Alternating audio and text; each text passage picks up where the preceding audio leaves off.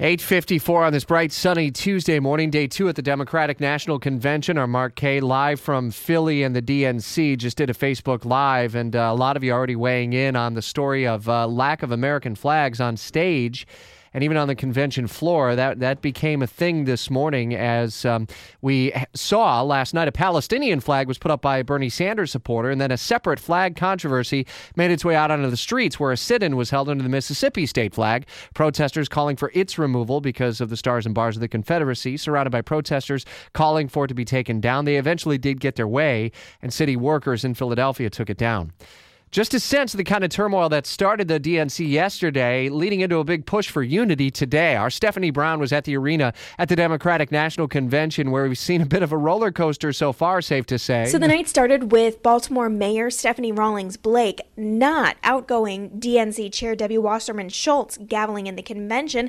It's something that a lot of the delegates I've been talking to were happy to see because of the new email scandal around Wasserman Schultz. While Rawlings Blake got a warm reception, the Democratic officials who followed were met with some outbursts. After that, nearly every time Hillary Clinton or Tim Kaine were mentioned, Bernie Sanders supporters started chanting "Bernie, Bernie."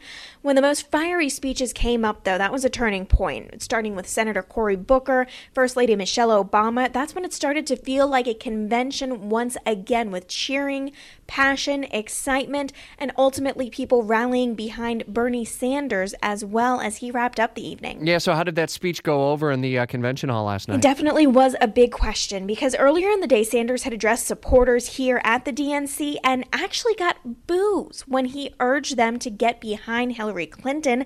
Instead, when he took the main stage, an incredibly long ovation. People were literally crying while watching him speak. Sanders gave a passionate plea for his supporters to not just be active in the election, but support Hillary Clinton for the benefit of their own future, saying that he looks forward to continuing to be a part of the political revolution that they started. We'll continue to follow along. Instant updates on Twitter at SBrownReports. Stephanie tweeting that the Florida delegates are being urged to stay through the duration of breakfast to hear all the speakers, unlike yesterday when many of them booed Debbie Wasserman Schultz. Today's breakfast speakers, Nancy Pelosi, who will also address the entire convention hall a little bit later tonight, Senator Bill Nelson. We've got continuing coverage of the Democratic National Convention covered at WOKV.com, and daily presidential race analysis, y'all, at 10 on The Herman Cain Show.